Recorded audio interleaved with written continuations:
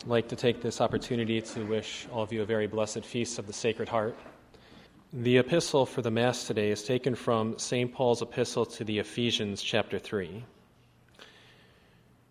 Brethren, to me the least of all the saints is given this grace, to preach among the Gentiles the unsearchable riches of Christ, and to enlighten all men that they may see what is the dispensation of the mystery which hath been hidden from eternity in God, who created all things, that the manifold wisdom of God may be made known to the principalities and powers in the heavenly places through the church, according to the eternal purpose which he made in Christ Jesus our Lord, in whom we have boldness and access with confidence by the faith of him.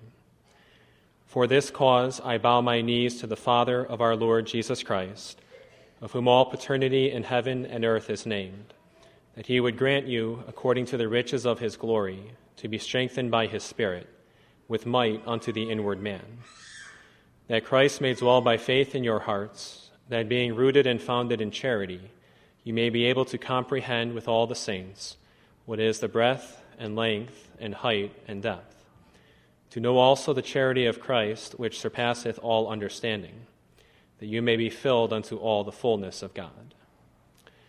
And the Holy Gospel is taken from the Gospel of St. John, chapter 19.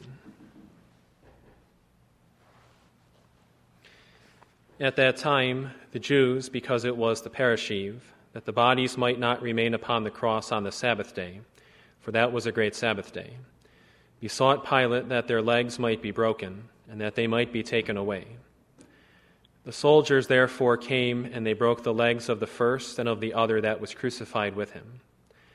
But after they were come to Jesus, when they saw that he was already dead, they did not break his legs. But one of the soldiers with a spear opened his side, and immediately there came out blood and water. And he that saw it hath given testimony, and his testimony is true. And he knoweth that he saith true, that you also may believe. For these things were done, that the Scripture might be fulfilled. You shall not break a bone of him. And again another Scripture saith, they shall look on him whom they pierced. Thus far the words of the Holy Gospel.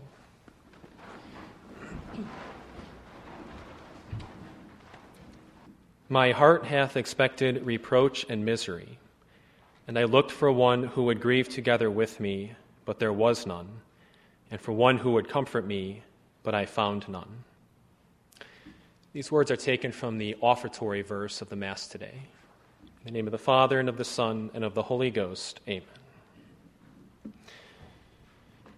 My dear friends, there's somewhat of a unique story about a young man that I'd like to share with you this evening. This particular young man was very proud of his strong and healthy heart. In fact, he was so proud of his heart that one day he went to the middle of the town and he loudly proclaimed to the passers-by that he had the most beautiful heart of all. Soon a large crowd gathered before him, and they all admired the young man's heart, for it was indeed perfect in every way. Not a single mark or flaw was in it. And thus everyone in the crowd agreed that it was truly the most beautiful heart they had ever seen. Now, as the young man continued to boast of his heart, another voice was heard in the crowd. Son, the voice said, your heart is not nearly as beautiful as mine. Hearing this challenge, the young man began searching the crowd for the person behind the voice. And as he did, an elderly man emerged from the mass of people. In an instant, all eyes were on the white-haired man and his heart. And although the old heart beat strongly, it was not smooth and shiny as the young man's was. Instead, it was full of scars. It had places where pieces had been removed and other pieces inserted. But the inserted pieces did not fit quite right, and so there were several uneven edges. In some places, there were even deep gouges where pieces of the heart were missing altogether. The people stared at the man in disbelief. How can he say that he has the most beautiful heart of all, they thought. The young man looked at the battered old heart, and he started to laugh. "You must be kidding," he said. "Compare your heart with mine. Mine is perfect and smooth. Yours is old and a mess of scars and tears. How can you say that your heart is more beautiful than mine?" "It's true," the old man said, "yours looks perfect, but I would never trade my heart for yours. You see, every scar in my heart represents a person to whom I have given my love. I tear out a piece of my heart and I give it to them. And often they give me a piece of their heart, which fits into the empty place in mine. But because the pieces are not exact, you see some rough edges in my heart, which I cherish, because they remind me of the return of love made to me." "Sometimes," the man continued, "I give away a piece of my heart, but the other person refuses to give me a piece of his. These are the empty gouges in my heart. And though they are painful, they remind me of the love I have for these people too. And I hope that someday they may return and fill the space I have waiting, or that another will fill it in their stead." All who looked on, listening to the old man's speech, were touched by his words. The young man was so moved that he approached the old man. He reached into his young and beautiful heart, and he removed a piece of it. He then placed it in the feeble hand of the old man, who gratefully took it and placed it in his own heart. The old man then took a piece of his scarred heart, and he gave it to the young man, who inserted it in the vacant place in his heart. It fit, but not perfectly. There were some uneven edges in the young man's heart. The young man looked at his heart, and he noticed that it did not look shiny and smooth as it used to. But he realized that it was now far more beautiful than ever before.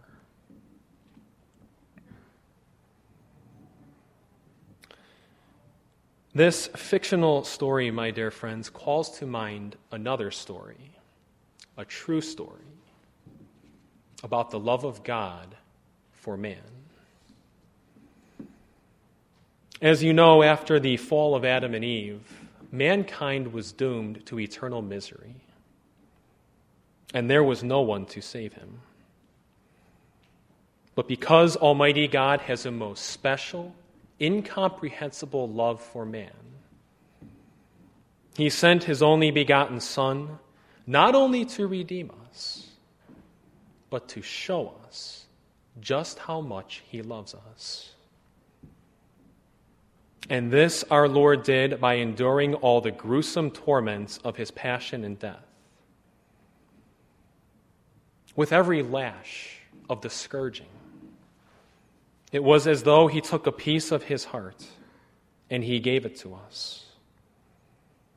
With every thorn that pierced His sacred head, with each nail driven through His hands and His feet, with the lance that pierced His side and gashed open His heart, with each of these He gave us, so to speak, a piece of His heart. And he hoped that this would be enough. He hoped that this would be enough to win man's love. He hoped that this would move men to readily give him a piece of their hearts. But it seems that it was not enough. For far too many men did not return his love. Many more were ungrateful to him, treating him with indifference, coldness, and contempt, and even hating and despising him. And thus, how often our divine Savior has been forced to repeat those most sorrowful words from the book of Psalms. My heart hath expected reproach and misery, and I looked for one who would grieve together with me, but there was none, and for one who would comfort me, but I found none.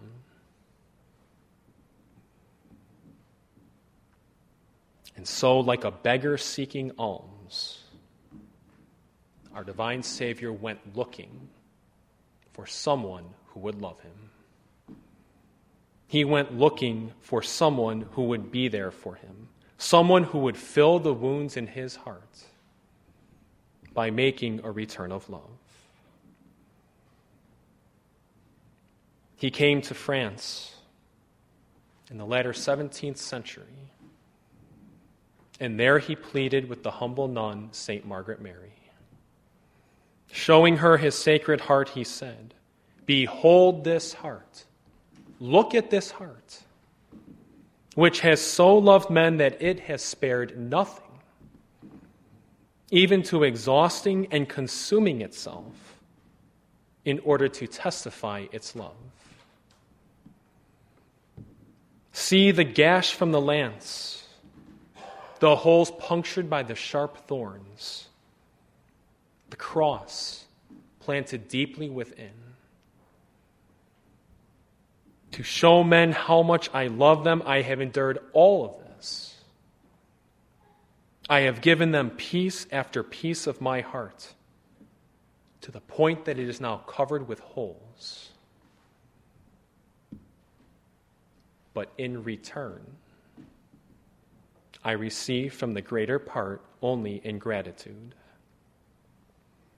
By their irreverence, by their sacrilege, and by the coldness and contempt they have for me.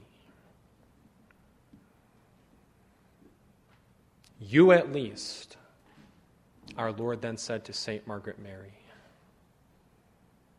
you at least give me the consolation of supplying for their ingratitude as far as you are able. You at least give me a piece of your heart to fill the holes in mine.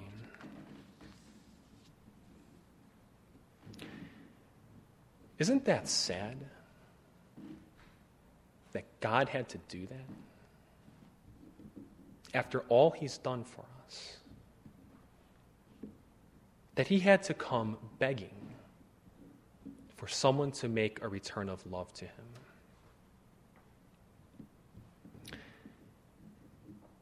Most of us, I would imagine, have experienced a void in our hearts. The death of a close relative or friend, a broken friendship perhaps, being treated with coldness in return for kindness, or with ingratitude for a favor done. It hurts. And in many cases, to alleviate the pain, we look to God or to others for comfort. We look to them to fill the vacancy in our hearts. But when our Lord looks for that same comfort, all too often there is no one. I looked for one who would grieve together with me, but there was none. And for one who would comfort me, but I found none.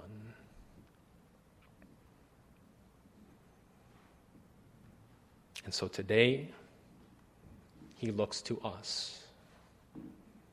We who have the one true faith, we who should be among his closest friends. He looks to us and he says, as he once said to St. Margaret Mary, you at least supply for the ingratitude of men.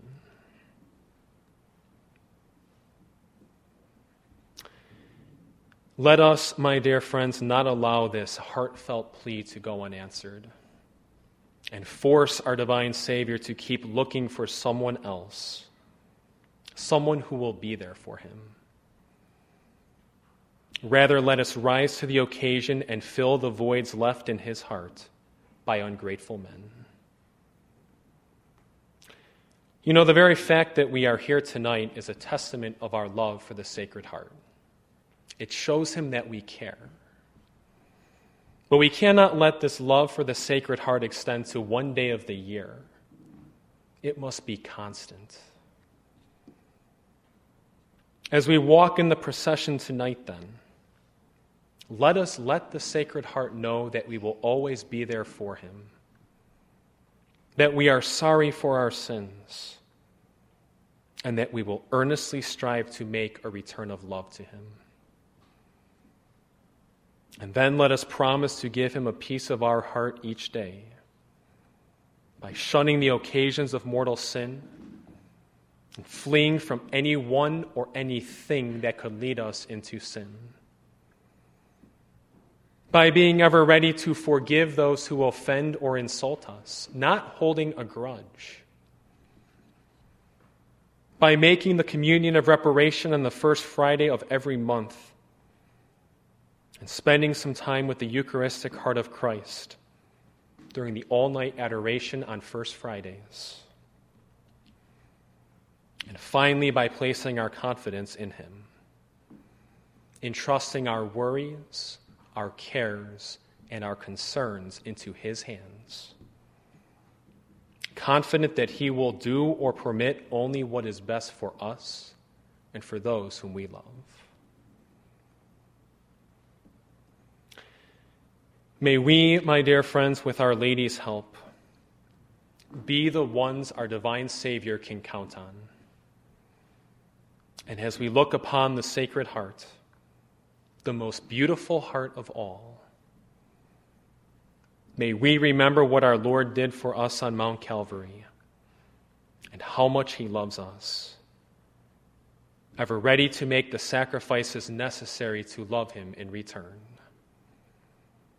so that he may say of us, I looked for one who would grieve together with me, but there was one, and for one who would comfort me, and I found some.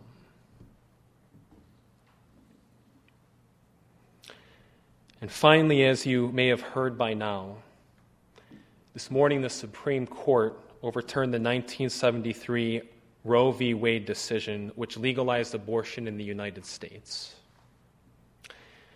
This is truly a wonderful victory for our country. And no doubt the hand of God can be seen guiding the decision, being promulgated as it was on this glorious feast of the Sacred Heart.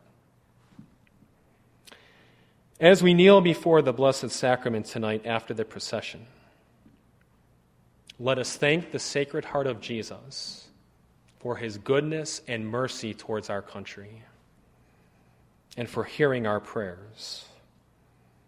And let us pray that this decision is the beginning of a moral restoration which our country so desperately needs. Let us implore the Sacred Heart through the Immaculate Heart of Mary to continue to bless, protect, and guide our beloved nation, that it may return to the God-fearing country it once was. God bless you. In the name of the Father, and of the Son, and of the Holy Ghost, amen.